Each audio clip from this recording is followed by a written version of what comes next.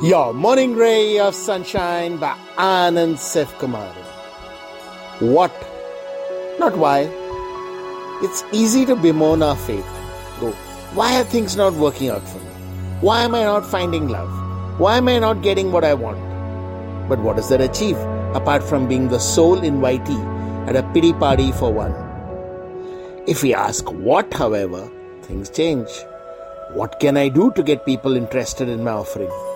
What can I do to make myself more interesting? What can I do to open new doors?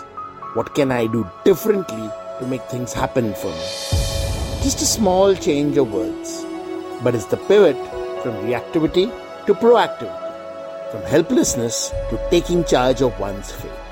And that makes all the difference. Sunshine in your day.